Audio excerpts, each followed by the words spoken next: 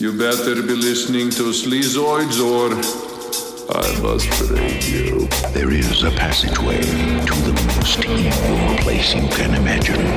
A gate behind which the demons wait to take back what was once theirs.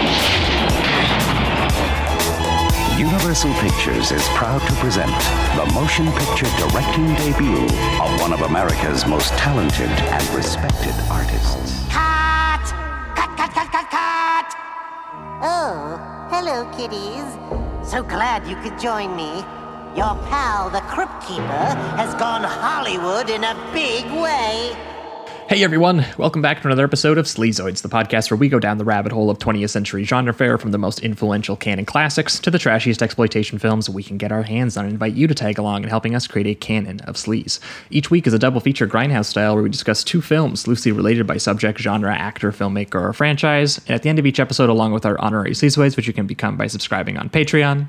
Next week, we're talking some of our favorite filmmakers, but getting a little weird with it, going science fiction fantasy mode, which we haven't done in a while. So join that sleaze, baby.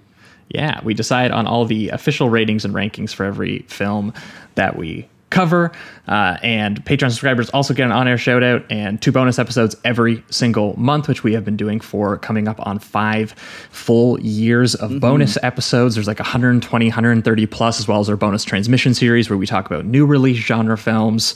So if you haven't made the jump yet, patreon.com/Sleazoids podcast. And speaking of which, we did have a few people make the jump this week, so we'll give them their shout outs here. We had Jordan Sekarecha, we had Brian Blake, we had D. Metcalf, we had Tim C., Ryan Fallon, Ben Jessup, and Michael. So thanks so much to you folks. Hope you're enjoying all those bonus episodes. We really appreciate the support. That's the one plug for the week. The other plug, as always, is Apple Podcasts and Spotify. If you are listening on either one of those platforms, and I see the stats, I see you right now listening on both of those platforms. The Crypt Keeper's coming for you. Please give us a good old review. Yeah. Please give us a good old rating and review down at the bottom. Helps us climb the ranks and find new listeners. And the last plug for the week, as always, is merch. If you like the poster art that based out of Toronto horror artist Trevor Henderson did for the show, you can get that put on basically anything that you can think of. A notebook, a pillow, a hoodie, a pen. You guys have bought a lot of different stuff from us, and that link is in the description, as well as over at sleazoidspodcast.com.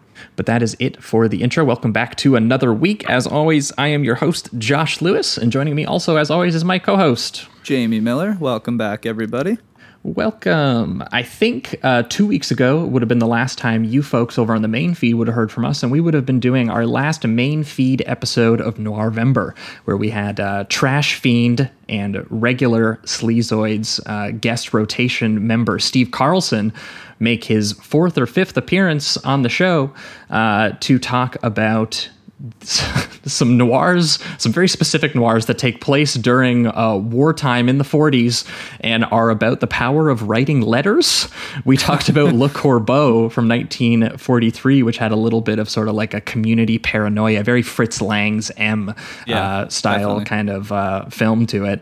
And we paired that with 1944's Address Unknown, which is probably, I mean, Noirvember is always bleak, but probably one of the more like shockingly bleak and reckoning with Nazism during its rise. Not turning into a family vengeance, I guess. Spoilers a little bit there, but it's very dark, very, very depressing. Yes, practically a revenge film by the final frame, which compared to the more family-friendly kind of opening it has is quite a journey, we'll say. Yes. So if you haven't heard that episode 2 weeks ago over on the main feed for all listeners, we talked about those with Steve. And then last week over on the bonus feed exclusively on the Patreon, we did a huge wrap-up for Noirvember.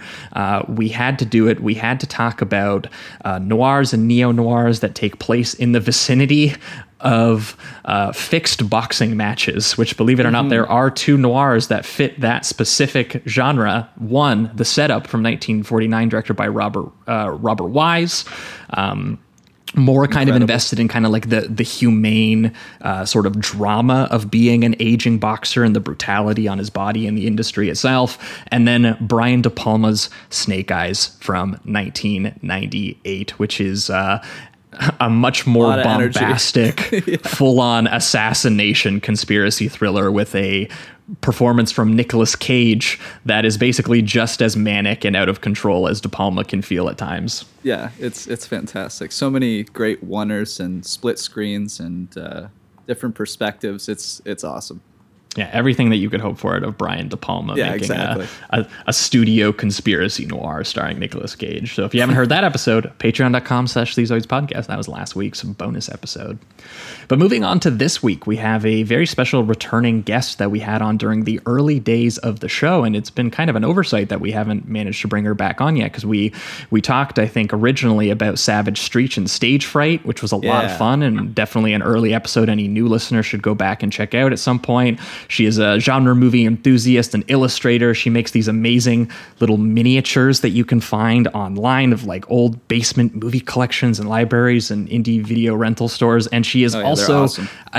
a game designer who may or may not have done some work on an upcoming entry in a little game series called Silent Hill. You might have heard of this. That Crazy. guest is Melissa Kay. Melissa, how are you doing? Welcome back. I'm great. Thanks for having me again, you guys. It's definitely been a few years, I think. Yeah, It has been. Yeah, and when I looked at that, my first thought was, is that right?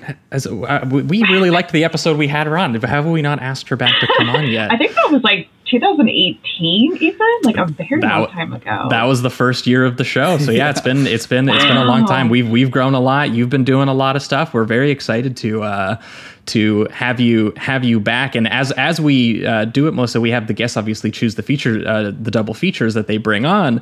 But we had a little bit of an interesting process on getting this one out. So because you kind of threw a list at me of titles like you were shooting a shotgun in my direction, and I kind of just chose two that kind of made sense to me. But if you would like to introduce the two films we're talking about and maybe loosely why they might work together, even though I kind of chose them. Absolutely. Well, they're actually two of one of my favorite films of all time, and I call them my chicken soup for the soul movies because they're extremely rewatchable, and they're just very nostalgic and very comfort feeling movies. And they are The Gate from 1987, and of course, Tales from the Crypt, Demon Knight, an all-timer from 1995. Yeah, well, and I was struck too when you sent them to me because I actually hadn't seen Demon Knight, and I was kind of just going off the title out, and I was kind of like, well, The Gate has little demons in it, and Demon Knight, I'm assuming the title's got to have little demons in it. I was actually quite surprised that they both actually have a little bit of a sort of wacky practical effect kind of sensibility to them, and also in like an age-old darkness versus light war kind of happening, and also are both doing a little bit of siege violence to its character. Yep. So I was surprisingly like, hey, these two actually pair together better than I expected. So yeah, we're that being said, I think we're really excited to get into these ones. So let's kick things off. Let's start off with The Gate. Demons, what kind? You've been bad.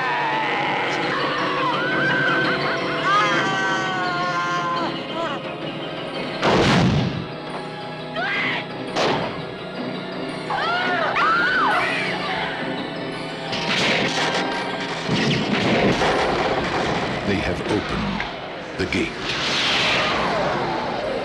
Pray it's not too late. All right, we are talking about The Gate, the 1987 supernatural horror film directed by one Tibor Tak, who you might be wondering, is that how you say his name? And and I was like, I'm not 100% certain. My dad is kind of like Hungarian, and I was like, I think that's right based on the few Hungarian relatives that I've met. We're going with it. But despite the Hungarian name, he is actually a Canadian filmmaker, and I was super stoked that Mosa brought on like a Toronto film and a Toronto filmmaker, actually very involved in the Toronto art scene. First as a punk and metal band manager / producer, including bands like the Vile Tones and the Cardboard Brains.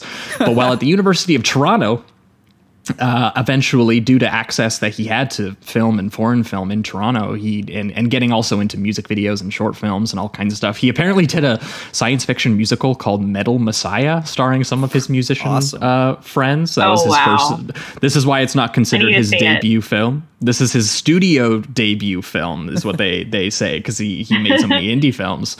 But yeah, he eventually hooked up with a local Canadian producer who offered him a look at a number of scripts that he had the rights to, and The Gate was the one that he was attracted to. He said because he liked the sort of fairy tale quality that it had, and the sort of, getting together with your friends during your development when you're sort of creatively free. And I think he said something along the lines of, I feel like you have to experience fear when you're young because it opens up the floodgate to your imagination. So nice. Thus The Gate I love that. Was born. But Melissa, this is a favor for you. Was this something that you watched in like the video era? Was this like a rewatch with friends kind of film? What was your experience with The Gate? So this was one of my early first horror films. I remember watching it when I was like 8 or 9, and it was definitely scary to me at the time, but it was one of those that really enticing, that fascinated me because it is scary for kids, it's a kid's movie, but it's pretty dark, but I was obsessed with it. And I got into these like stages where I would watch certain movies on repeat, this being one of them, Kindergarten Cop being another. Nice. And and so I watched it all the time as a kid, and then I kind of stopped watching it a little bit when I got to college because I had gotten rid of my tapes at that point. I didn't have like a physical copy, and then I ended up getting back into collecting tapes, and I finally secured another copy, and then it was just watching it again all the time. So for me it's very nostalgic, and it feels like home. Yeah. Well, I could definitely see that, because Jamie and I actually just watched it together for the first time last year, because we kind of had a little bit of like a group of friends. We'd get together and each person would try to like pick a movie none of the other people had seen, but they had. And this happened to be one of the ones that they kind of introduced us to. And my first impression of it was, one, it's a lot of fun. It's surprising in terms of how well sort of like made it is on an effects level. It kind of blew me away. And my main sort of, if I had any gripe with the movie, I kind of just was like, man, I kind of wish I watched this when I was younger. I think it would have had a little bit more of an impression when I was kind of in that mode, for like, you were making the transition from, you're kind of watching kids movie, and then you watch your first kids movie that's too dark, and you're kind of like, oh, this is like, there's some like Italian horror gore, and maybe not quite on that extreme of a level. Vibes. Yeah, no, absolutely. Like in terms of children in peril genre films that we've covered on this show, it reminded me immediately of something like Phantasm. Yeah, just because of that. I love pairing those together. They're so good. Yeah, and I think that film, I think, has a little bit more going on with, just in terms of being used as kind of like a metaphor for the coming of age quality of the kid learning to deal with, some mortality and loss that he's going through and stuff like that. But I do think that in terms of set pieces, this is very, very comparable. Like once this gets weird and it starts merging the weird family friendly vibes where you think you should be watching a nicer movie than you are, and then all of a sudden you're getting legit body horror. This is like a really effective and fun movie to watch. Yeah, definitely. I mean, that first time, it's, I think it's a good probably 55 minutes in, but when you see the dad's face melt when he's hugging him and thinking that he's actually his dad returning from the vacation. Yeah, it's crazy. And then not only that, but his head falls off, and it's like a rotting head that just kind of squishes into the cement. And I can't remember exactly, but there might even be like bugs on it and everything like that. I could imagine if I was watching this at 9 years old, I'd be just pretty devastated. Like, this is absolutely terrifying, especially the build up. It was terrifying. It does take its time, and I don't mind the first half at all. I do think it takes a little bit too much time to get to all the crazy effects and kind of the more exciting element of it. But I do like how like mean every single teenager is in this to all the kids. I think that's like it really makes the kids feel like that kind of that I was thinking of isolation. Night of the Demons a little bit as well, just with people just being nasty to each other. Oh, for sure. Yeah, Right? definitely. All the language is there that you'd expect from an 80s film, you know? And, good and bad. yeah, of course. But there is something to watch, like when he stands up for himself and you're looking at a 10-year-old say like just shit he shouldn't be saying. There's something about that I don't know if it's charming exactly, but it's a thing of the times, and two, there's just like a kind of like he's breaking free from the childhood, I guess, that he's having. Well, he's being edgy and juvenile a little bit At the same time. Oh, absolutely. Yeah. I think it's his like interpretation of how to be adult, you know, how to act like he's Right. mature when he really isn't. Like that's what I'm saying. So, but yeah, that like all the elements at the beginning, I think, do eventually accent the like last 30 minutes of just pure creature effects and body horror and Chaos. and yeah, it's a lot of fun. And I love. We'll get to all these details, but like I like that he infused the metal element as well, like with the album. Oh, And we'll get to some of made that. But such an impression on me. Yeah. oh yeah, That was one of my favorite parts. Yeah, so like again, as a result, you have this Toronto-based metal musician turned filmmaker who liked this idea of, you know, sort of like kid hijinks and these punk kids wrestling with you know, finding their imagination through this dark situation. So as a result, we have this story of three young children, for anyone who hasn't seen it, who accidentally essentially release a horde of nasty pint-sized demons from a large hole in their backyard suburb, and it has a little bit of that like sort of Spielberg or King sort of way of placing sort of childlike perspective into pop genre storytelling, like creature features. Even little baby Stephen Dorff, who's in this, he basically looks like he was cast because he looks like the kid from E.T. yeah, actually, yeah. But it really does lean into the cruel body horror and almost Italian horror supernatural surrealisms at times. So I thought of things like Phantasm or something like Phenomena. I thought about a little bit as well, even though that maybe gets a little bit more extreme. People also compare this a lot to Poltergeist, just in terms of, again, sort of kids movie and horror kind of rubbing up against each other. But the opening, I'd say about half of this film, it's about 40 minutes or so, is still, you know, like I do think it's, you know, it's because it's a little on the, I guess what you could call the generic side. Sometimes that's why I think it just feels a little bit long, but it's still stylishly made. Like I think this Tibertak is like a pretty good director. Yeah. And the dreamy aspect of like the opening stuff when he's like riding his bike towards his house in this eerily abandoned suburb, and the TV is on and the dinner table's been abandoned, and you get these like elegant tracking shots and creepy shadows. So as he climbs the treehouse into the backyard, and lightning storm strikes it and he falls, and all of those disruptive sounds become actually him in his bed listening to them like tear down a tree in his backyard. And like that's just, you know, like clever sort of, you know, the formal creativity that, you know, that definitely is you can find throughout the entire film. Yeah. Absolutely. I love the beginning. It has this like dreamy, uncanny valley vibe that like it almost puts me to sleep. And I remember falling asleep a lot just to the first 40 minutes and then waking up at the end and be like, whoa, what's happening? But the beginning is very like comforting, kind of sleepy, but there's like something a little off-putting, uncanny valley-ish about it, because like you said, like it's pretty much abandoned. Everything just feels very contained. Mm-hmm. Yeah, and then I feel like it's the first real big element for me of that kind of it's like the I guess the scary adulthood is coming to the film now, is when the Terry, I believe is his name, his friend, sees his mother, and they have like all of this like light, like this really bright white lighting coming in, and there's kind of like wind that's flowing the gown and everything like that, and he embraces her, and then when they come out to see what Terry's doing, it actually ends up being the dead dog. And oh god, that horrible. Seems like such a big switch for the movie.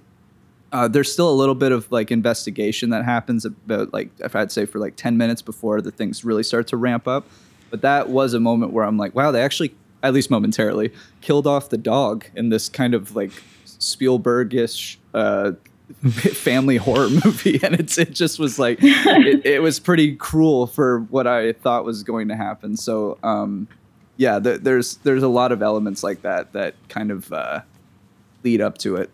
But yeah, I and do there's some, like, It super takes like a little too far. Yeah.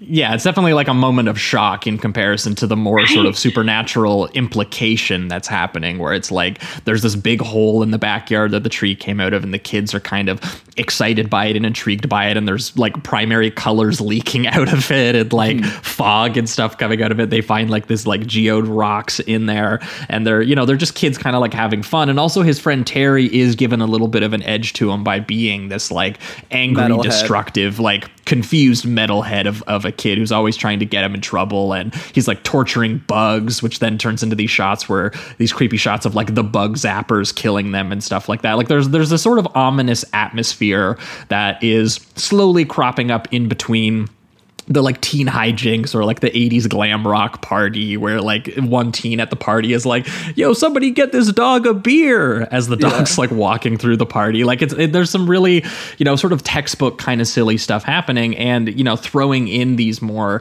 sort of supernatural, sort of ominous feelings in there definitely is, helps you get through this element. I mean, there's even a part where like it's almost Nightmare on Elm Street, the wall starts coming alive, and and there's a hilarious like physical bit where like the hole is very clearly something is coming out of it and is alive in it, and they just like put some plywood over it, and they're like, that was so great. They're like, we're good. That'll stop the demons. This'll do. Yeah, and Terry's like, you know what, man? I think you got demons. I think that's what's going on. Like, I think your house, it's almost like he's saying your house has like rats or something. Yeah, that's because... My favorite line that he says is when the sister comes up and he's just like, we accidentally summoned demons who used to rule the universe and want to take over the world. And he says it like incredibly just calmly, as if he's like, they've been on this investigation for a while, so they're kind of used to it. But yeah, I love some of the delivery from Terry. Terry's a great character. Well, I love the scene where he figures it all out with the metal record, where he's like lip singing to the record that he loves. It's called The Dark Book by a band called Sacrifice. And what's the backstory he gives behind this band, where he's just like, yeah, I heard that they basically they studied demonology and they put out this record, and then they all died in like a plane crash or something like that.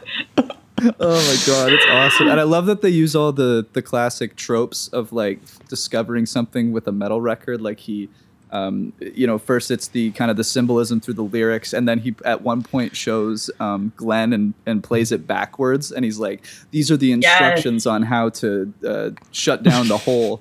And I love that they took all of that kind of like satanic panic stuff, I guess, that happened with Zeppelin and all of that, and just used it to, it's like the answers. They're giving them the answers to solve this problem. Yeah, the kid uses the Bible at one point, and it doesn't work as well as playing the Satan record backwards. Yeah. So what I do love about the Bible part is that they're just reading anything that they possibly can, because they're not very familiar with it and don't know what to do. And at one point, they're just like, oh, fuck it, and just throw the whole Bible in the hole, and then it explodes like a holy hand grenade or something like that. It's absolutely oh my god, hilarious. That was hilarious. That's one of my favorite moments. They're just like, oh, we'll just toss the whole thing in there, and then it's like a grenade. It was great. It's so great.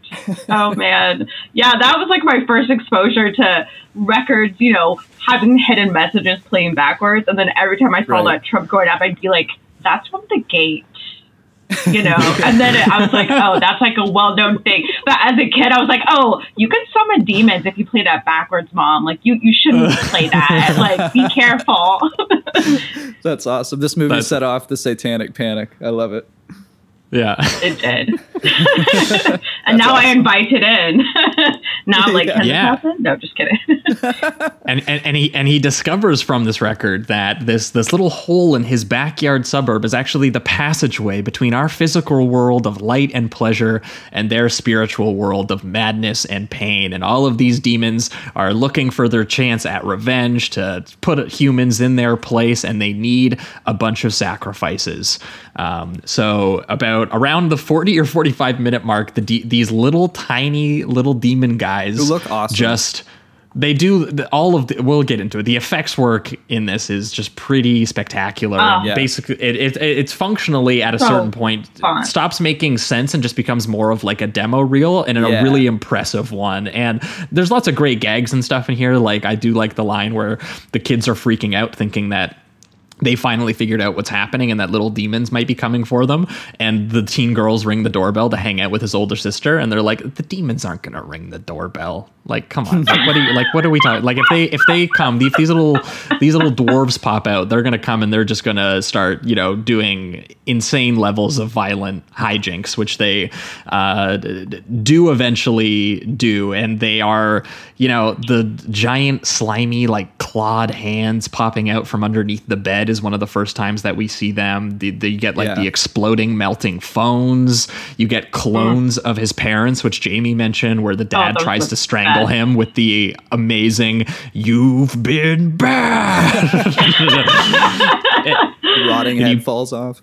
Oh my God, yeah. And then you get your first look at the little 10-inch tall little demons who chase them around in the very They are my favorite thing in the whole world. They are amazing. And it's this very tactile rendering of stop motion and forced perspective of guys in rubber suits. Yeah. Like, it's crazy. When I found that out, I was shaken because I swear I thought they were puppets. Yeah, there's they're so good. That's because I remember the first time I saw them, and like there's a ton of shots with them. They really use them. So there's some that are more convincing than others, but there are a couple in there that look legitimately like there are just a bunch of little 2-foot demons surrounding these kids, and it's really good work. And I was shocked by it the first time I watched it.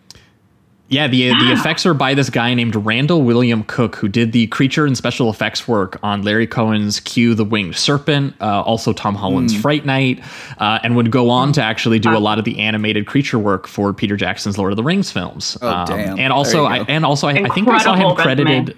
Yeah, and I saw him credited too under Videodrome. It didn't seem like he was like a lead, but he might have done some makeup work on that. Sweet. I could see that. But regardless, stomach. Anyway. Yeah. An incredible combination of stop motion and forced perspective to create these convincing little creatures that are about as tall as our shins, but do have real weight of guys running around in rubber suits. So it's basically like old school Godzilla effects, but done in a sort of shooting style that would be more akin to like Joe Dante, like think like Gremlins or like Small Soldiers, like having these little guys interacting with these larger figures that are in the frame. And all of the imagery with them is just pretty spectacular to watch them pull on people. I like that one bit where there's the zombie, and the zombie just like who's like a construction worker who was stuck in the wall dead, and he just like falls on the floor at one point, and they do this amazing match cut to him smashing his body on the floor, and then all of the little demons like actually landing and exploding out of him and like doing rolls. They invented that trope. Yeah.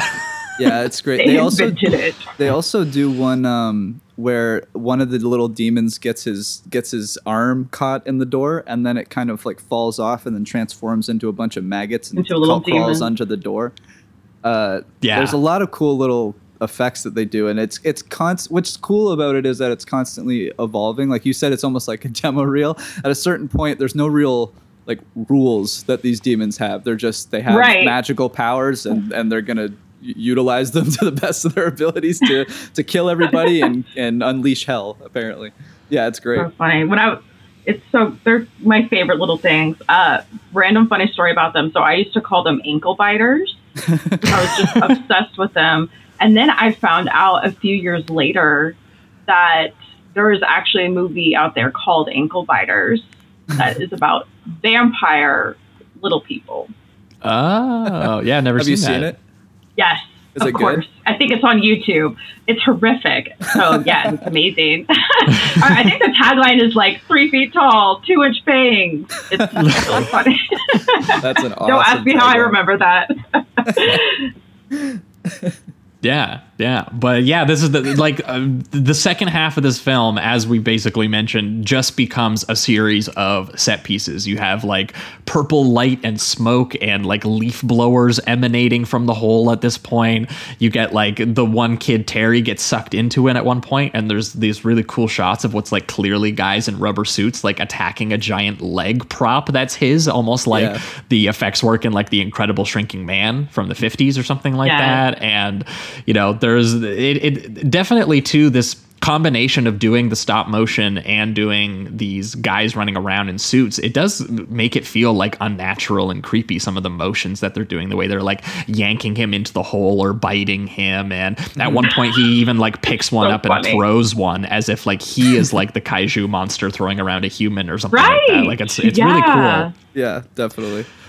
And having a history of just knowing these old school effects and seeing them in old monster movies, it definitely has an effect on the way that you're kind of watch this, and it makes it feel a little bit more sort of physically frightening at times, like especially when you're getting into the scenes of them, you know, like popping out of the hole and starting to become more overwhelming in force. Like at a certain point, you're just looking, you're staring down the lane at like 40 or 50. Yeah, you know, it's a lot. It is. Oh, that's before the big boy gets there. Yes. Yeah, which and he is just massive. Yeah, I have like cool. He reminded me idea. Of like a lizard version of Goro from Mortal Kombat, because he's got the the 6 arms or whatever it is. Same vibe. Although this guy is like 100 feet tall. This guy is absolutely massive. This big boy. I mean, is Goro not?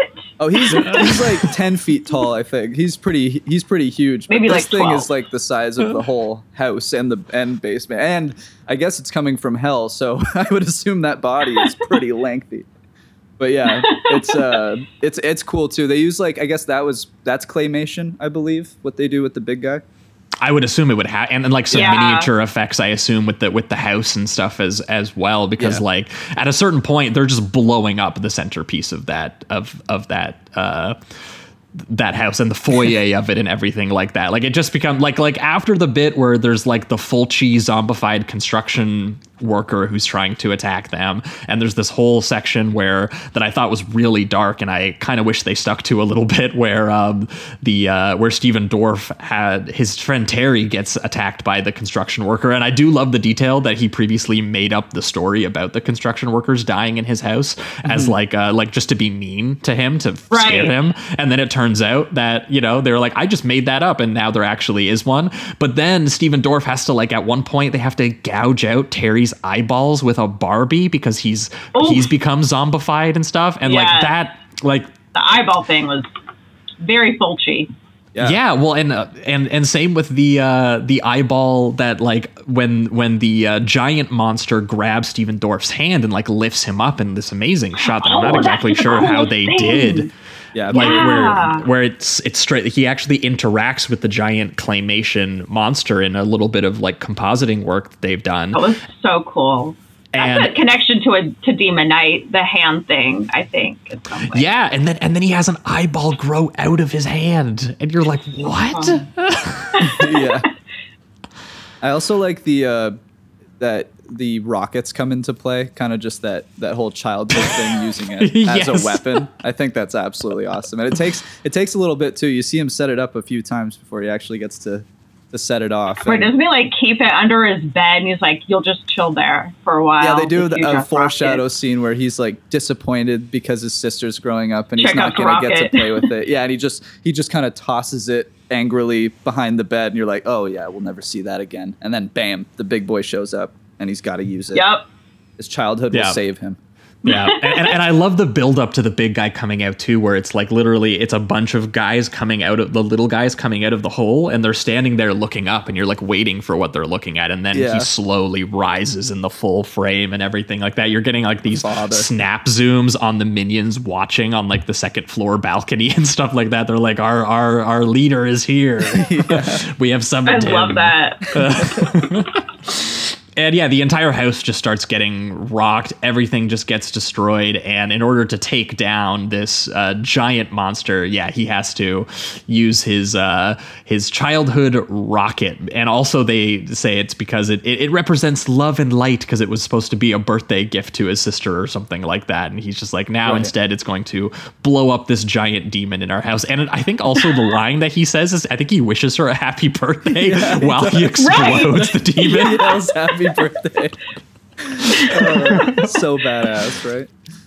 Oh my god! And it even sends little Stephen Dorff like flying out the front door of the house and like shooting lights and fireworks into the sky above him and everything like that. I do like that that shot where it shows like all the darkness being turned into light throughout the whole sky. I thought that was kind of cool.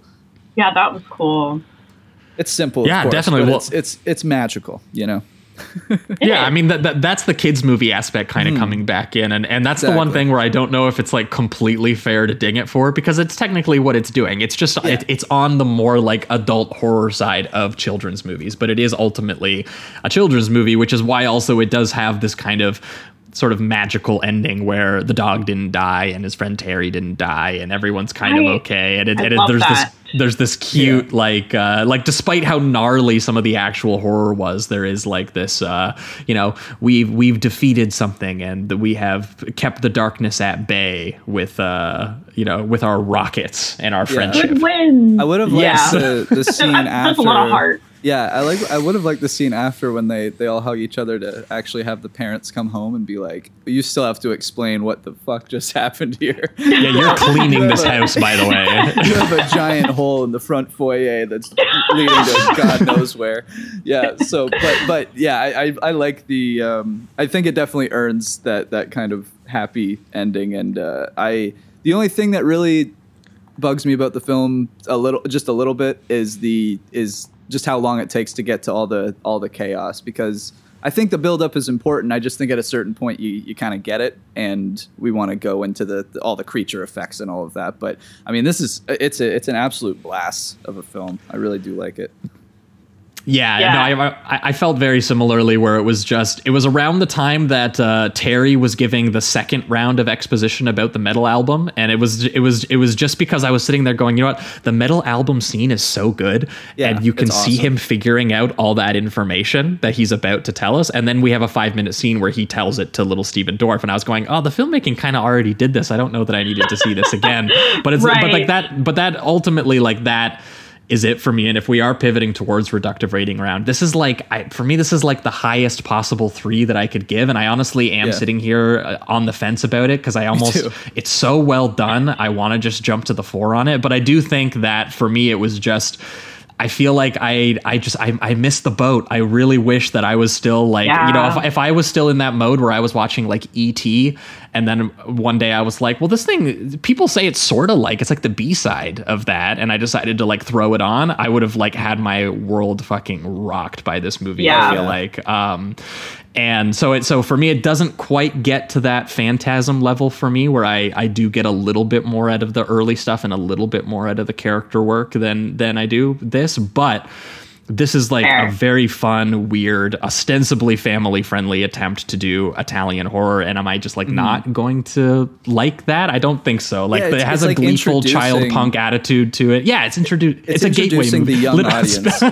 No pun intended. Sorry, it's a gateway. No, that was good. It's a good pun right there. It's a great gateway portal to hell movie for children's, with eyeballs growing out of hands and parents' heads turning into goop and the kids firing rockets at demons. And yeah, it was a pretty big financial success too for Tiburtak. So I'm definitely interested in going down the rabbit hole and seeing what he's been up to. But I was like, man, based on how he directed this, I kind of expected to see quite a few more credits than like the TV movie version of Sabrina the Teenage Witch and like some made for TV B monster movies for the Sci-Fi Channel with like giant spiders and snakes and mosquitoes. And actually now I looked this up. He's now doing Hallmark Christmas movies. Incredible. Though apparently he's just parted ways with Hallmark just this year to get into direct-to-video action, where he has latched himself onto the broy dude from Easy A and Never Back Down to be his... Which one is that? The Twilight guy? Yes, Cam something. Yeah, I'm like, yes. I know him from Twilight. Yes, so he's doing direct-to-video movies starring that guy next to actors like Tom Berenger and Randy Couture. Oh my gosh! So he has 2 of those coming out this year. So if anyone's interested, I hope the passion goes over. I will be watching. Yeah, that is what Tibor Tech is up to. But yeah, this is an absolute blast. So very, very high 3 for me. I'm gonna call this the Jamie 3. Which is yeah, absolutely. I think I'm right there with you. I think this is great. I would highly recommend it to everybody.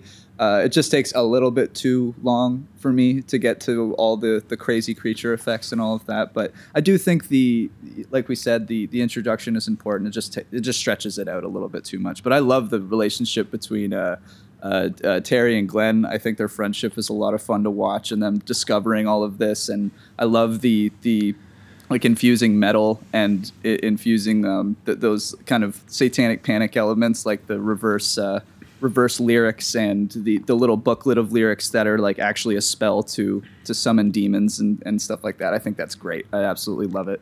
So yeah, I'm gonna give it a strong 3. Don't have much more to add. I think this will be a movie that if I ever have kids, that I'll be showing it to them when I think they're ready to transition into some more adult stuff, because I think it's kind of perfect that way. It really is like that childhood film that morphs into something that you're going to eventually see with like Fulci and all that, with melting faces and creature effects and all that. So yeah, a strong 3 for now. We'll see if it ever gets better for me, but I still think it's great. A lot of fun. For you, Melissa. 4.5. Nice. Hell yeah. But my nostalgia, has biased me. I think if I did see it for the first time nowadays, I can completely see how the beginning would put you off a bit, because it does kind of drag. But like for me, it feels fine because I grew up with it. And it's also short. It's like 85 minutes long, so it's not. It is short. It doesn't really feel like a drag. Exactly. It's just, I guess, it's a little just more than what you made me want, especially once you see all the creature effects. You're I'd say it's just it's a tiny bit sleepy and repetitive, just considering how simple the premise is. Like, I feel like you kind of get it like 20 minutes before the characters get it, and then you kind of watch them piece it together, and then it explodes. And when it explodes, it's a blast. Yes. Yeah. But yeah, no, I totally get. And the only notes I have left here before we wrap it up was, one, we didn't hit the line, but we needed to say it. We accidentally summoned some demons who used to rule the universe to come take over the world. And yeah, we found out about it from one of Terry's albums. I think just I said hilarious the first part there, but I actually forgot about we found out about it from one of Terry's albums. I think that's great. I think that's man, that was so good. I just love the Terry also metal stuff. It's great. Yes, also I had wearing a crush on Terry when I was a kid. Hell yeah. That's awesome. That's awesome. Terry the Metal Kid, who's wearing, by the way, a Killer Dwarfs jacket in the film, which is the heavy metal band from Toronto that that Tibor Tech apparently knew. So very cool. Very cool. But yeah, if you haven't seen The Gate, check it out. See what Steven Dorff of Blade fame was doing when he was a child. Right. This was his first movie. Yeah. But that, I think, is going to wrap it up for The Gate. We are going to be right back, and we're going to be talking about Demon Knight. Stick around. William Sadler from Die Hard 2, and Jada Pinkett from Menace to Society. Ooh, I love those titles. And you'll love Demon Knight. They're here! The demons are here! And ladies, if you think Demon Knight is too gross and yucky... Whoa! Thank you!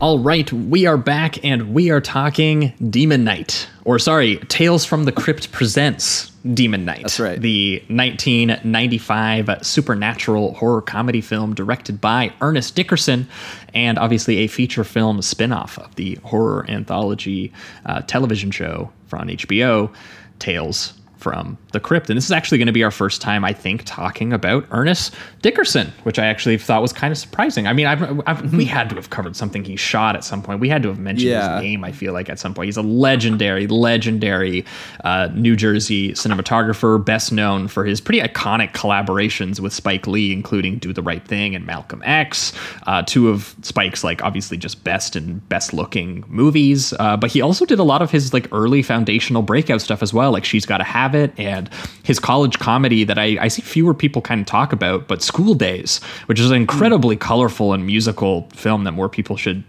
check out. And he's also obviously directed some pretty excellent episodes of The Wire. But before doing that, he met, and before then he even met Spike. He was doing some student short films, and he got his start actually doing music videos, which I think speaks to hugely his directorial output, that is very musical or very music video inspired in terms of some of the way that he shoots, in terms of some of his casting choices. Take, for example, he did his big two other films are Juice, which stars Tupac in a crime film, and his other one is Snoop Dogg in a horror film called Bones. Yeah, it's pretty good. Great film, actually. Yeah.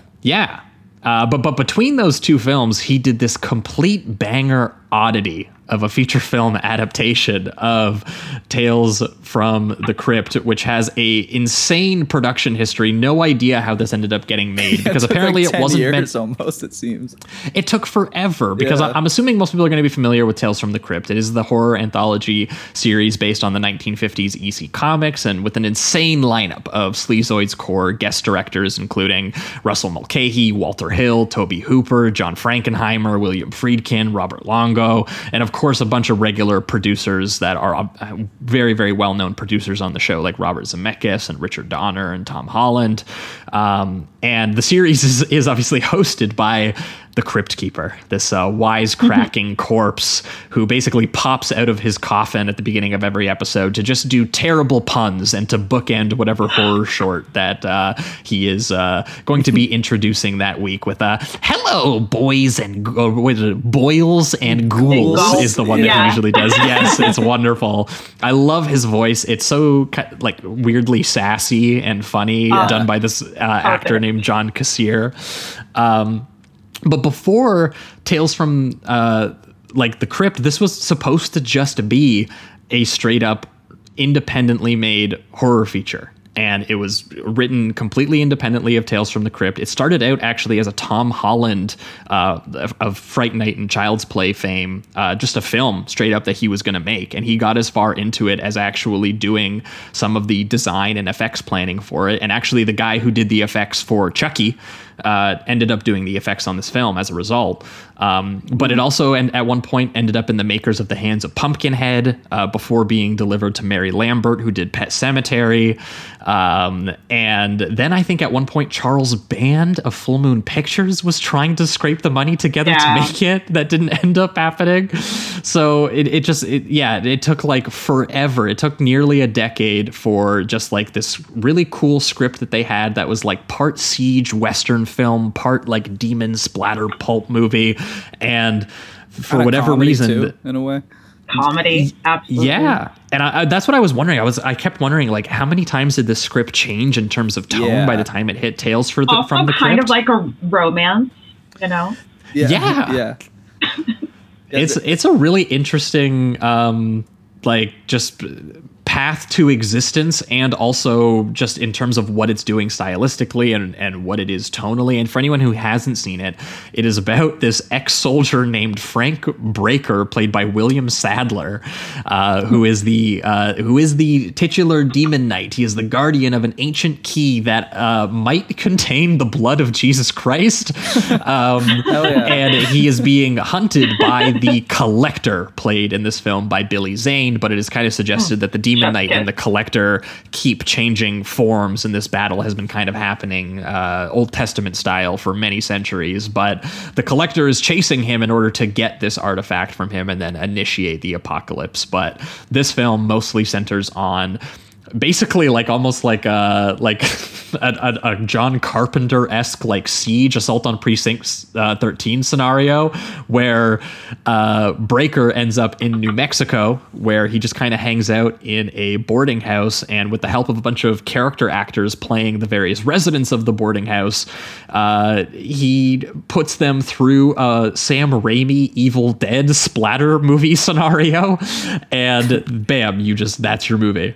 Yeah, I gotta say, I do like the tone is very like classic horror haunted house kind of thing. Like it's always storming, it's raining, it's nighttime the entire time that this movie takes place. You know, they and I like how cartoonish all of the characters are. They're almost caricature-esque. Right. And even the way that they're dressed, I think it probably comes from, and I haven't really read them, so I don't know, but they come from comic books. And I know this one specifically isn't, but just the style, like Tales from the Crypt. I imagine that they'd have comics. Like, just more obvious and maybe even stereotypical ways that people like dress and stuff like that. For instance, the like Roach, he's got leather pants and a white like mesh shirt and a Hawaiian open shirt, that kind of thing. They're very like flamboyant characters, I guess. And even like Breaker, he's got the leather jacket and like the rough 5 o'clock shadow look and all of that. It's just it reminded me of something more, I guess. It almost feels off type for Sadler playing this like weary leading man, kind of drifter, kind of badass kind of character. I'm so used to like Bill and Ted Sadler. Oh, for sure. Yeah. Playing death. Yeah. Totally. Playing it up a little bit sillier. Yeah, but no, this is really interesting because it opens and you're like, okay, so this is straight up, this is a Tales from the Crypt episode extended to feature length. It has the same low angle push in on the decrepit Gothic mansion on the stormy night. You go past the rickety, dust-covered staircase into the sort of candle-lit crypt. The crypt keeper does his little cackle. The slime drips on the screen. Everyone is getting nostalgic. You know, everyone's being like, "Oh, the intro I know and love."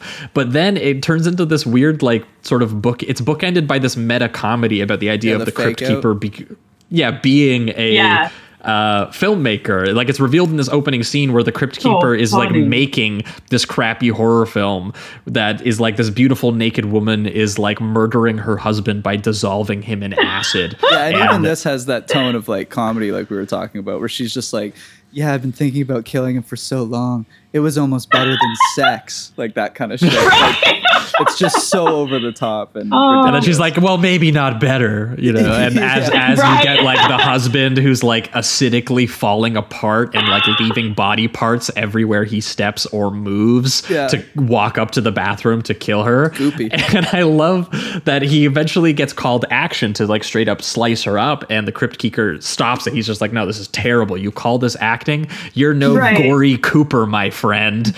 Already doing his shitty puns.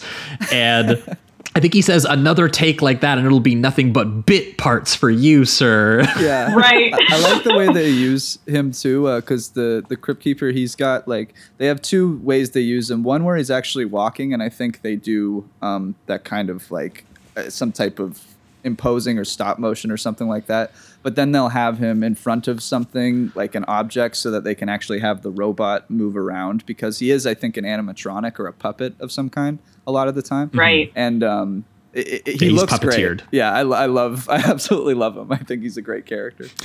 Your pal has gone Hollywood in a big way. Frights, camera, action. It's so fun. So great. Yeah, sorry, I blame him for my sense of humor.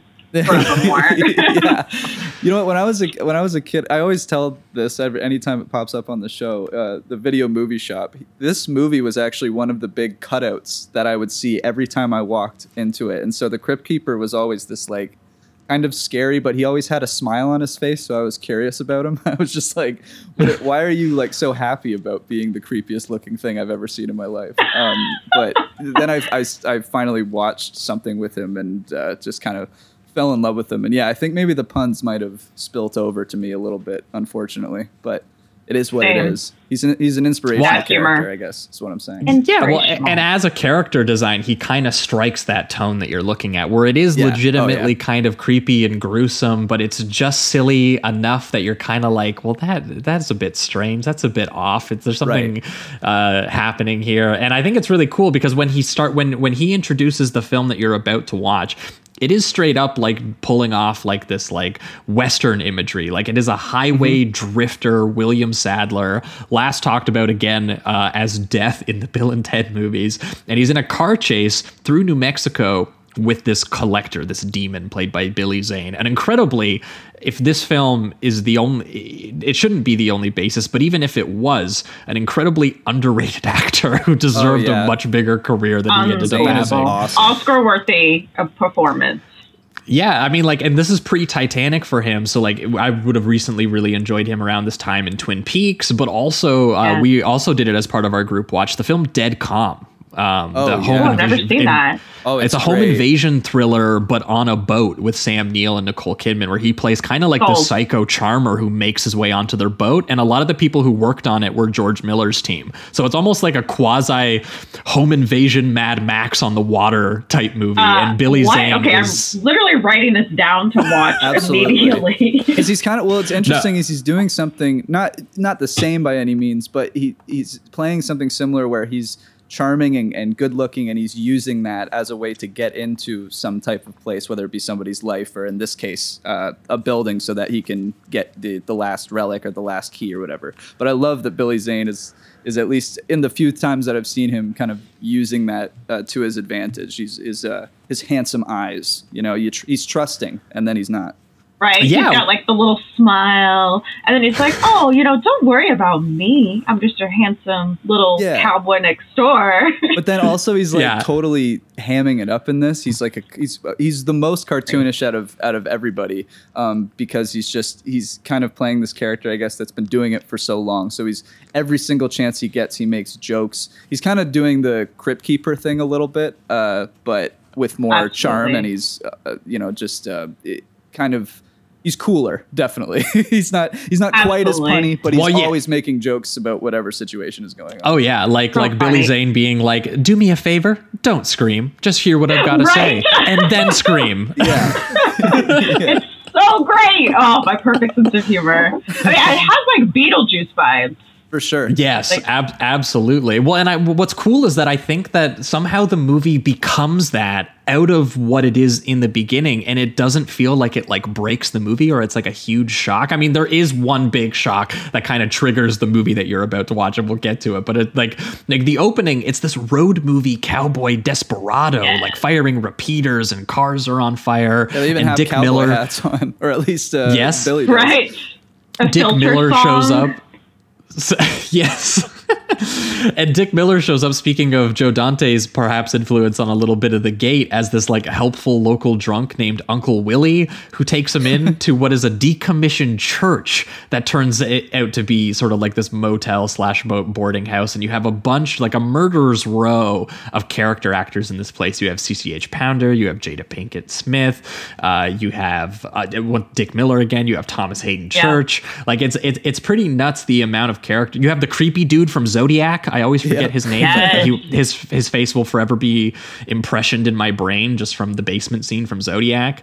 And soon this place is to, be the home of a siege horror movie with an insane amount of just gore and manic energy. But before then, you do get like this little bit of a goofy sense of humor. You get the like CCH Pounder being like, "Get that pussy off the table," and they're like, "Is she talking to the local prostitute? Is he talking to the cat?" The cat.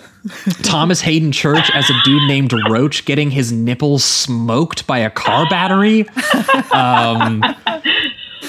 You have Sadler is eating like slop out of a bowl, and Dick Miller is like, and he asks Dick Miller if he wants some, and he's like, "Hell no, I'm just thinking about how much better that stuff looked when it was roadkill."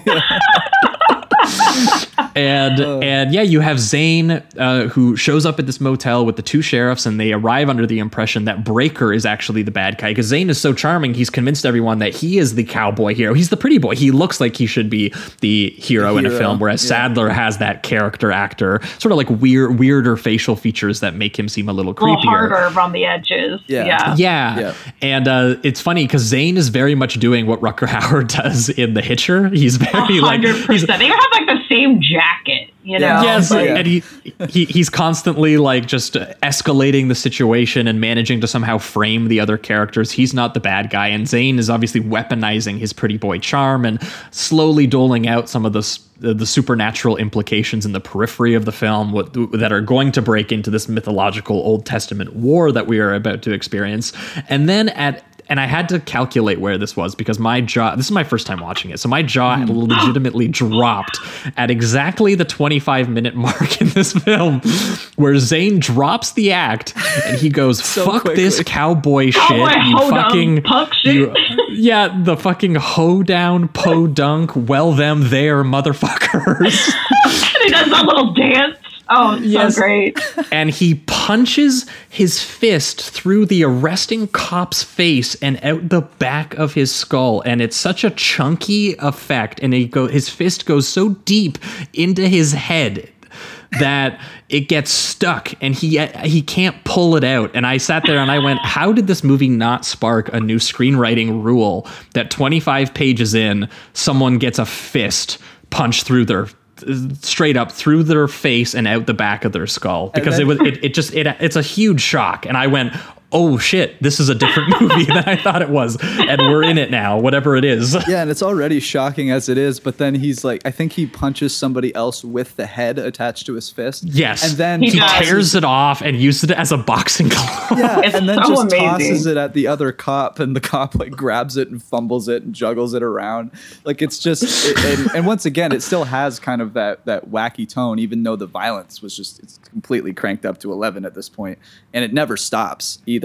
Because once he's revealed to be the collector, this demon or whatever, it's pretty much a non-stop siege film where there's like different applications to how they use the demons, and there's ways eventually and we'll get to all this in detail, but where Zane's character is able to put them into this like dreamscape where he can possess them, and then he's kind of able to use their body as bringing their fantasies to life. Yes. And then even like, and this is going to happen very soon, and we'll get to talk about this, where they grow the demons out of the ground, and they actually show like each step of like the goop and all of that until they're finally the ones that you see throughout the film. After he punches this cop, it just goes and goes and goes. It's awesome. Yeah, and the special effects artist here, Kevin Yeager, he did the creature effects for Nightmare on Elm Street 2, 3, and 4, as well as Bill and Ted 2, Child's Play, and The Hidden, which I was like, damn, The Hidden. Awesome. The Hidden is amazing. Oh my god, favorite Kyle MacLachlan. Yeah, that movie so outside good. of Twin Peaks. Holy hell! Oh god. Yeah, so it's genuinely incredible monster and gore effects that are incredibly tactile and sticky, and in comparison to The Gate, we'll say, because this isn't trying to be a kid's film at all, like incredibly disgusting and like dangerous feeling, despite the fact that they exist in what is like kind of a cartoon reality. Like it gets to the point like where it's beyond Sam Raimi. It is like it reminds me more of what was that Chow Yun-Fat movie, The Seventh Curse, I think it was called. Oh yes, totally. Where the level of gore to it was more shocking because the tone didn't seem like it fit with it, and it was actually almost more disturbing, that you were like, this feels like it should be in a much scarier movie, and as a result it feels like every character is open to just being shredded or torn apart at any moment. And obviously Dickerson too. Yeah, no one feels safe. Yeah, absolutely. And Dickerson is known for his colorful and, expressionism of his shooting style. Like, he has this ability to capture moments of like passionate heat, or even moments of kind of what feel almost like surreal or kind of magical moments in even his drama films. And in interviews, he cites people like Powell and Pressburger as inspirations. He loves like The Red Shoes and Black Narcissus, he describes as like key pieces of visual inspiration, which is so funny. Then you watch what he directed and you're just like, I don't know if I see it exactly, but you see it in the energy and the color, and like he does use some Italian horror, like deep primary color lighting in here, but just how this thing moves and the way that it pops, and it's really unbelievable to watch the canted angles and the tracking maneuvers that he does, and while maintaining a level of kind of like juvenile genre junkie glee to the whole thing. Like it legitimately just starts becoming bombastic. Yeah, I love like, because I was talking about how dark the entire thing is, but I love that because every time he brings out a new color, it just pops and it's vibrant. Like when he does grow the demons out of the ground, it's like a neon green, and then there's stuff where they'll have conversations next to an open window, and there's the neon signs that are outside of the newly formed, I guess, hotel or whatever that this church is now being turned into. And the blue just shines in on their face. It looks really nice, and just kind of everything pops when things go down, like or when they use the eyeballs. They have to shoot them in the eye, and every single time that they do that, there's just this like green burst of light that spurts out of their eyes before they explode. So there's just these constant things that come up. And I also like, speaking of the eyes, is that there's these. And they kind of make a joke about it later on, Billy Zane does, but that one of the rules is to shoot them in the eye. It just causes more chaos. There's even one shot where one of the demons takes like 5 headshots and then laughs at them before they finally pop him in the eye and he explodes. So they just kind of they dive into the excuses of like, just how much violence can we bring into this cartoonish crazy event that we're showing you. And it's just so much fun. So fun. It's a great gateway horror film to show people. I was talking about this with my friend the other day, how, like it does have over the top gore and special effects and like kind of legit scary for the funny tone, which I think makes it a great gateway film for people that like maybe aren't into horror yet. Yeah, because you can still have fun even though you're watching bodies just get torn apart. Like when Thomas Hayden Church like gets ripped apart. There's also the mix of Billy Zane doing his charming like devil thing where he's just like, oh, by the way, I lied, and then just ripping him to shreds. And like even the effect is kind of funny in a way where it's horrific because you're watching these demons just tear him down to the ground, and then it implies heavily that all the gushing spurts, just flying out at them, flying as if they're like just pumping it through something, and it's just it's that perfect blend of like cartoonish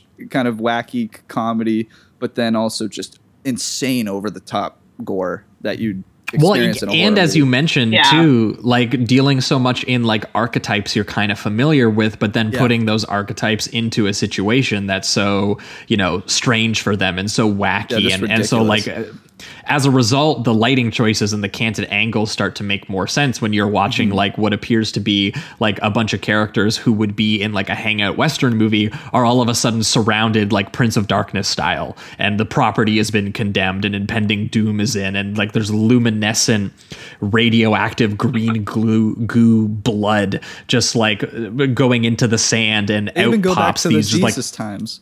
I forgot. Yeah, forgot but that stuff is fucking crazy. Like the fact that you're getting these images of these slimy, hairy, claw-like little monster creatures running around this motel, and green lasers are flying everywhere, and heads are flying, and all of a sudden, he's doing things too, like even with the lighting, where he'll drop the red magic Jesus blood on certain places, and then everywhere will kind of light red with it as he's starting to seal the house and protect it from all of the demons.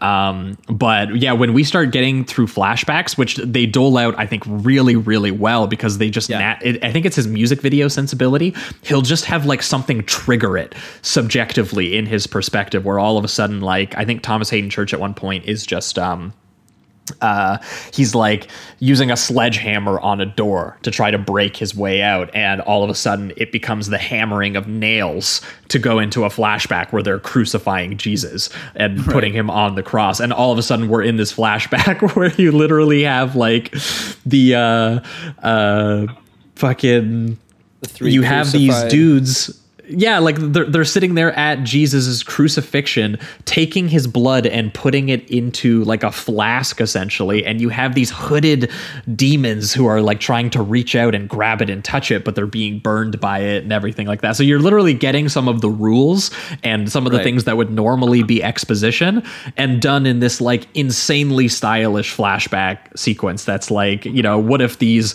splatter Sam Raimi characters all of a sudden were hanging out with Jesus? And also William Sadler fought in like World War One, and so he's like 90 something, and he got past the flask from the previous Demon Knight because the previous collector tried to attack them in like a trench. Just like crazy mythological lore happening. Yeah. And once again, like even I think they do have Sadler explaining the things, but all of that is just overlaid with these images of Jesus in World War II or World War I and all of that. So it's constantly engaging. It doesn't feel like you're listening to exposition. Yeah, it feels very slick, very fast paced. Yeah, it's very fast paced. It never stops. Like whether it's progressing the plot and kind of you're figuring out why this is all happening. You're either getting that information or you're just watching awesome creature effects and Billy Zane being really charming and tricking a bunch of people into killing each other, basically, or killing themselves. Yeah, all that stuff. We should talk about that. So that stuff is amazing because I like that. Again, we've mentioned the characters are very much archetypes. And the thing that actually worked for me about that was that over the course of the film, they actually do get surprising amounts of like, I guess, personality or like kind of emotional inner lives. And most of that is through Zane trying to exploit and tempt them. And I do find that it actually kind of lends the character work a little bit more tragedy to it when they are eventually, you know, have their arms ripped off and are gushing blood everywhere to like know a little bit about what it is that they want, what it is, as Melissa said, what their fantasies are. And we get the first bit of that with Zane making his way into the house by possessing Cordelia, who is the prostitute character who's really mistreated by most of the workers and especially the men inside. And he basically does the sequence where he telekinetically is trying to seduce her. And there's like this bright, heavenly, like romantic light coming in from outside. They have Zane do ADR in his like soft voice, and he's not talking at all. He just looks at her as he's doing it, which is a cool effect. Seems so downright criminal to treat such a pretty girl that way. Yeah. Did I say pretty? I meant it's like ASMR. Beautiful. Yeah. Yeah, he's definitely doing like ASMR. Very funny. Yeah, and it's so interesting, just, you know, and you know, he's specifically weaponizing, oh, they called you a whore. Well, that is like, what a horrible word that is to use on someone who's just a sad girl looking for love, unconditional love, and I can give you that love. And the amazing just like high angle shot of her looking down outside out the window. Zane almost looks like it looks like he should be in a romantic his shirt open, like billowing in the wind, riding on like a white horse or something. You know, I don't think that's the image, but that's exactly what you think about looking back on it. Like he's just the open white shirt that's the like white, has frills, like gauzy, like Fabio kind of thing. Yeah, exactly. So good. And all she has to do is let him in, which she then does because he absolutely tempts her. And she gets to go Night of the Demons mode. She just transforms. Her face rips open. Her tongue is flying out. She's tearing faces off. She's tearing arms off, gushing blood, screaming everywhere.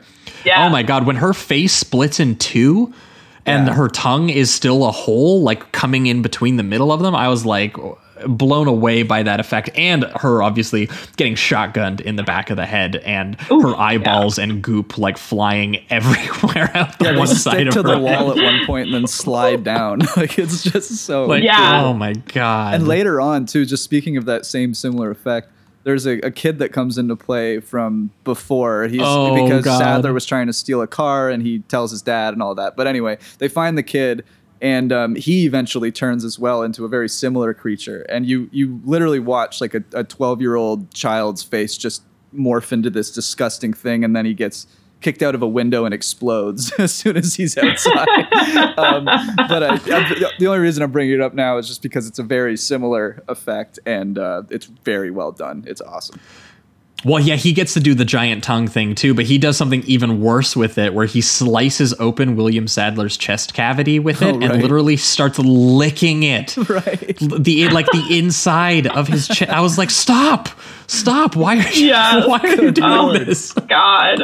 Oh yeah. Yeah, and it goes back and forth between like Zane trying to paint these really beautiful surfaces, which Dickerson just revels in making them as like so heightened with the billowing curtains and the light rays and just again the colors of it and the steady cam maneuvering that he goes through it, and then all of a sudden interrupting that with just moments of really shocking and gory displays of like creature splatter art, like the one where he tries to seduce Jada Pinkett Smith, and there literally is like billowing curtains straight out of like that's a music video moment for sure. Yeah, it reminded me of Tony Scott's The Hunger, the opening scene. All the floating curtains. He like hugs her from behind and he's like, oh yeah, I'm promising you the world, baby. Oh man, that would have got me. Yeah. The room doesn't even make sense. There's like 4 beds, all with curtains just flowing. And like, she's like a famous what is it, like actress or something, and there's like it's so funny. Yeah. There's like a smooth like R&B beat kind of going over it. It's very 90s music video vibes, like in a nutshell. Yeah, and she's straight up like commercial if it wasn't the devil trying to possess her. 100%. Yeah, and he's like, we can be together and you can travel the world as like this beautiful woman. And then you get these little demon claws like distorting the image of her face that's on the wall and eventually breaking open to reveal Breaker being just torn apart by demons on the other side of it. And he's just like, look, naked on the wall too. You can have this thing, but I need this thing. And Billy Zane is there just being like, hey, I'm telling you what the deal is up front, like we're, this is going to be a real relationship that we're going to have. And it doesn't work with him. So he seduces Willie instead. And Willie is a much easier, Dick Miller is much easier to be seduced in this film. It's just naked women holding bottles of alcohol at a tiki bar. Naked women and stuff. Yeah. He looks happy. I mean, that'd be a way to go out. Yeah. Exactly. Well, yeah, and Billy Zane is the bartender. Why don't you suck down on this long, hard one, Uncle Willie? Oh, that was so good. And then you get Dick Miller turning into a demon and with the green eyes and throwing Sadler around the room, and he needs to get decapitated, and he's even his body decapitated. He's still strangling people, and they need to gouge his eyes out on like deer antlers to take him down. Every single character in this dies like pretty horribly. Like Thomas Hayden Church gets torn apart after making a deal. Although I do love his deal where he's like, this hell on earth business, a big fucking deal. I've got hemorrhoids. Bring it on. Via con Dios. He's like, I'm devil. living it. Oh my God. Just gets his chest shredded and sprays blood everywhere. And Zane, to his credit, he's dancing around the rooms. He's snapping his fingers. He's like, come on, everybody. Like, time to play with me before getting gruesomely shot in the head with an arrow. He ate that scene up. Oh, yeah. He ate the whole movie up. Yeah, every scene, he's like, I'm going to chew this as much as I can. Yes. No, he is just phenomenal.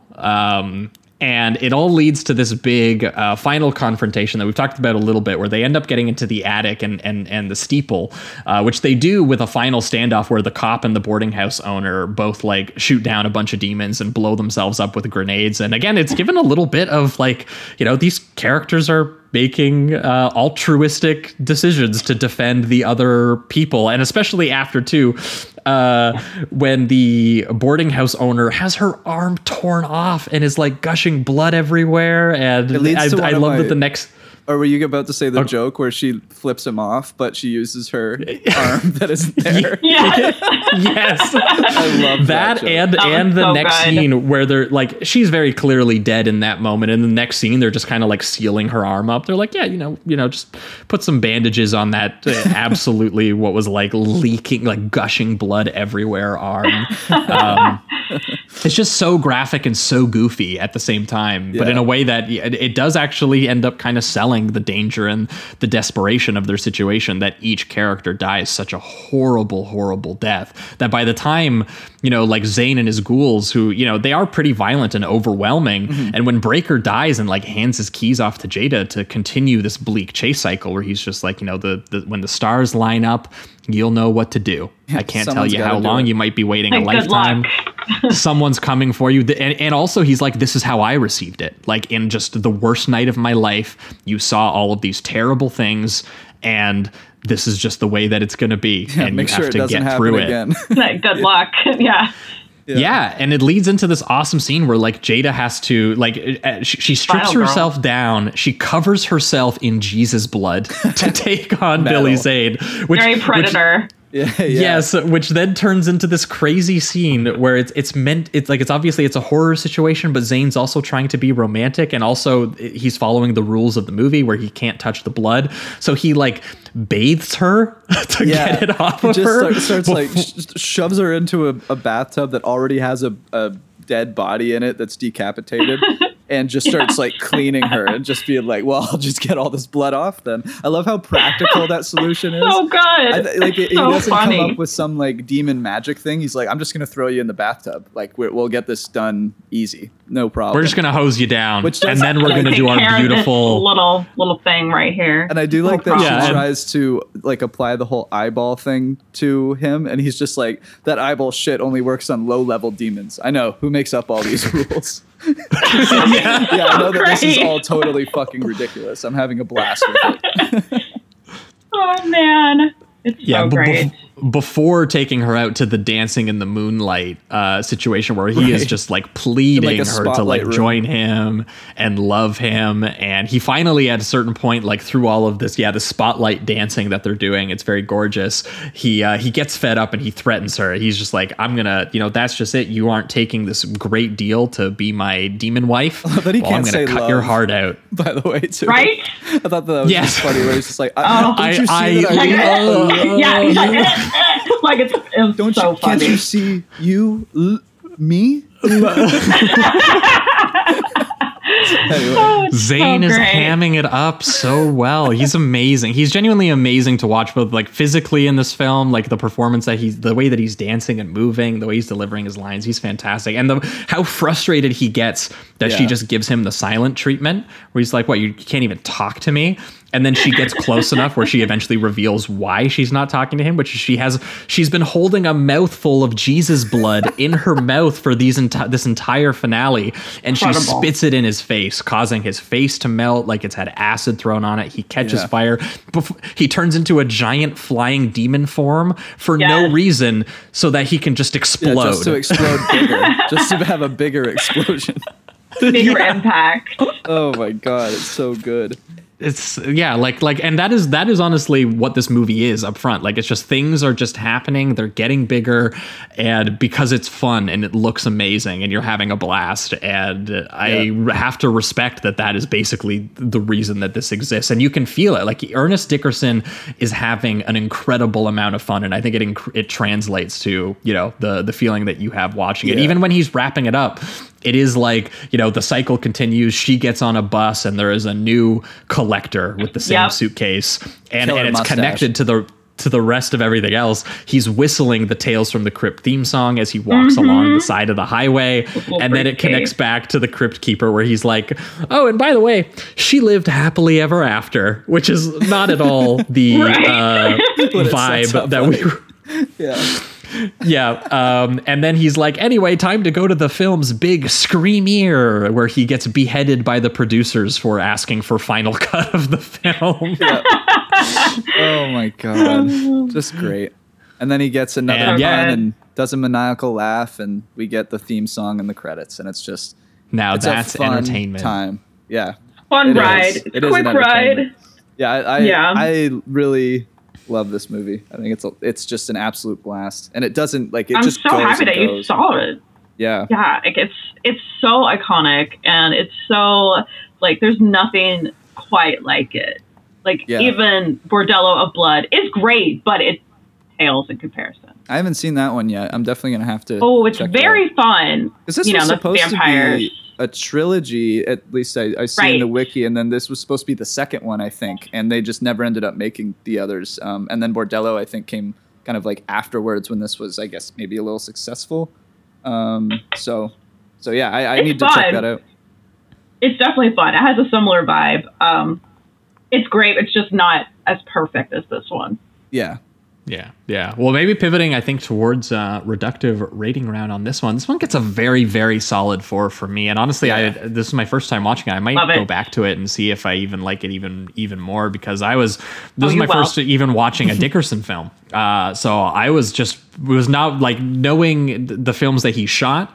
This was not at all the film I expected, and he's really good at this style of film. And I'm like, why has he not been able to make, it seems like, more of it? He should have had an entire career of these under his belt. It feels like maybe just because this kind of film was slowly kind of like dying in the 90s, and he should have got started in the 80s or something. I don't know, but yeah, just an incredible cinematographer, known for his passionate and colorful expressionism. He got the chance to make what is like an insane studio horror film, and he, in my opinion, he basically just shot it like he was never going to get another chance at making something like this. And it just, and I think because people assume it's maybe a glorified episode of the TV show and not a script that almost got made independently, maybe that's why it doesn't have as a even better reputation.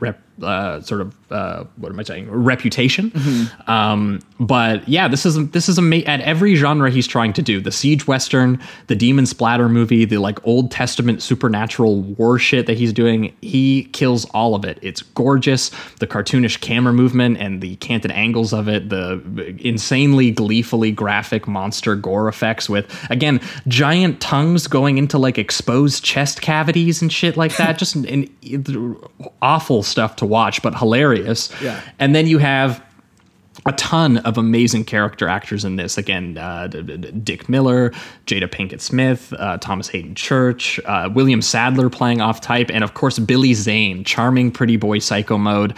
If you like Dead Calm, this is more of him doing that. And if you like this and you haven't seen Dead Calm, that's also more of him doing something like this. So he's really good at this, and he should have had a career of doing more full-blown psycho stuff that he's doing in this. Like, once again, one line we didn't get to. All right, I know what you're thinking. You give up your soul. You turn into a demon. You look like shit. Where's the payoff, right?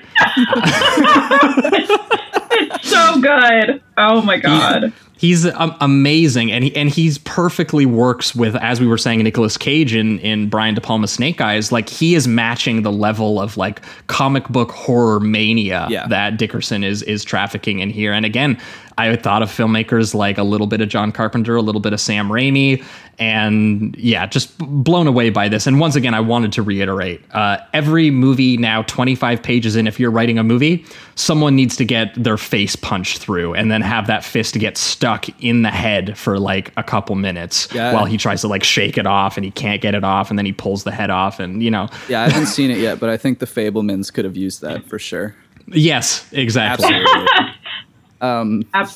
Hopefully Bones and All has that. Yeah, let's hope. Yes. I don't have much to add.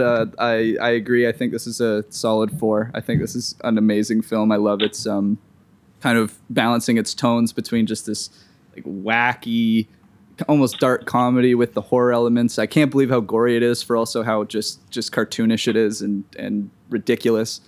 And I think Billy Zane, everyone is great in this, really, but Billy Zane really takes it. He's just amazing in every single scene. He's eating it up. He's having so much fun. He strikes that perfect balance between he's kind of like mysterious in the beginning and then charming, but still kind of eye-rolly with the puns that comes from, I guess, maybe the more Crypt Keeper elements of this script.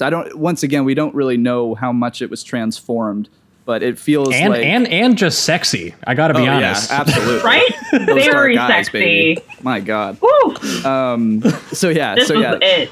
It's a fantastic movie. If you haven't watched it, go check it out. And like Josh said, Dead Calm is another amazing Billy Zane movie. So check them out. Really good. Yeah, for you, Melissa. For me, I think I will also give it a 4.5.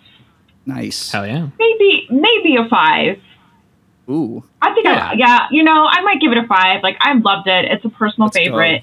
To me, like, I love horror comedies, but only if they hit the mark. And to me, this was like the perfect marriage of both of those genres. It's a perfect gateway film. It's sexy. It's my humor in a nutshell. It's great. So for me, 5. Yeah, I can't wait to just go back to seeing. Yeah, also most underrated Final Girl. Oh, yeah, Jada's really good in this. Right? I mean, she's a freaking powerhouse. She's awesome. Like, she's literally a Final Girl, and I never see her like considered as that. And like all those generic like Final Girl lists. And I'm like, hello, like she's literally a powerhouse, and now she's gonna be a hero.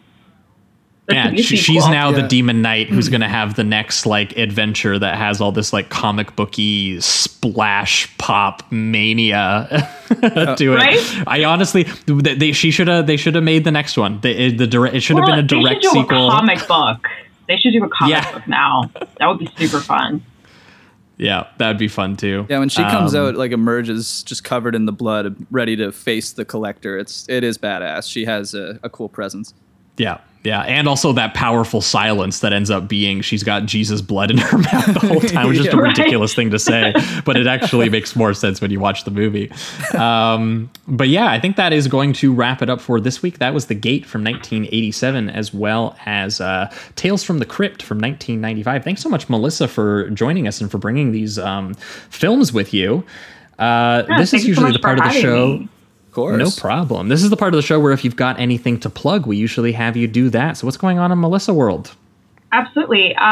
You can follow me on Twitter, even though it's dying. So I'll direct you to my Instagram instead, which is my personal Mecha Melissa. And then if you're interested in my mini work, it's going to be under Mecha Minis.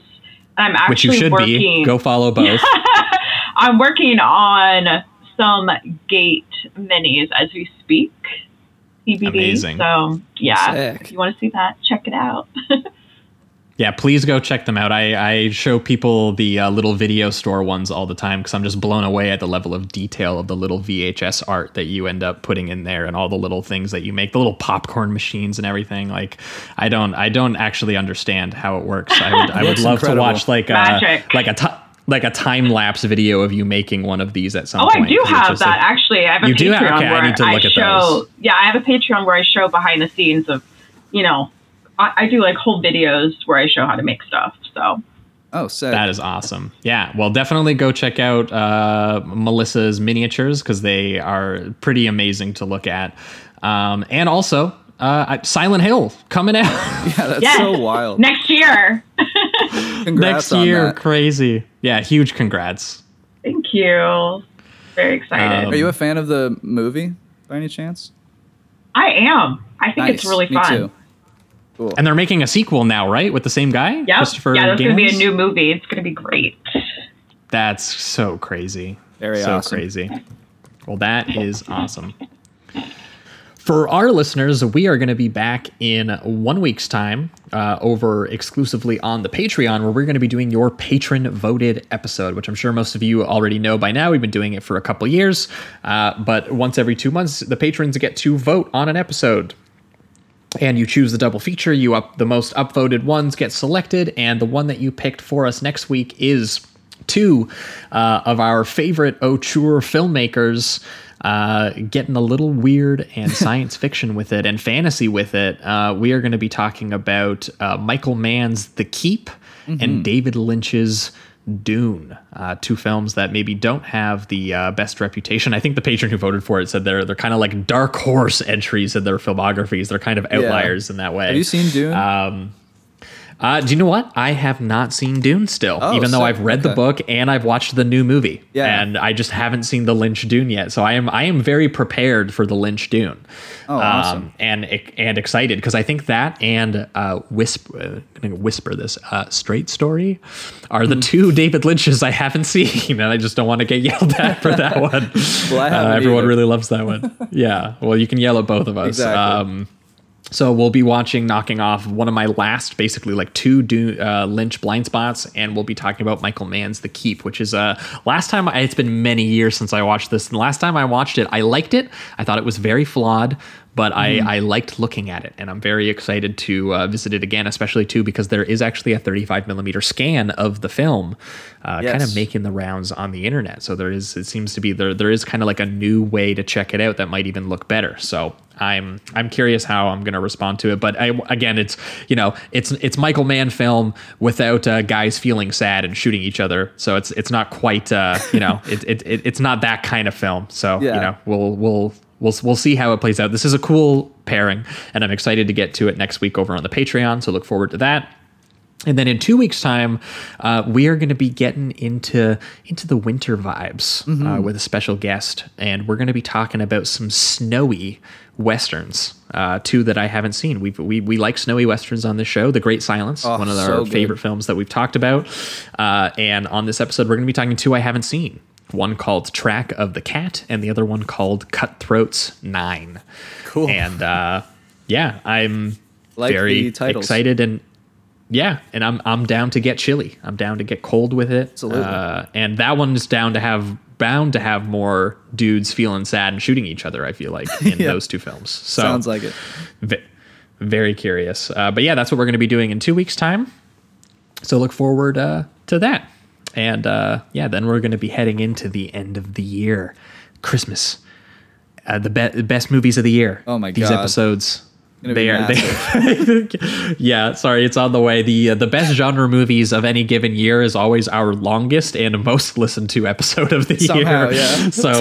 So Jamie and I are already scribbling and taking notes, and we're going to be watching a ton of stuff. Which, by the way, I will throw this out there as always. If anyone knows of any like small genre films that not many people watched, or maybe went direct to video and you feel like they got overlooked, please tell Jamie and I. Most of the genre films are on our list, especially if they got like a wide theatrical release, but it's always possible that something passes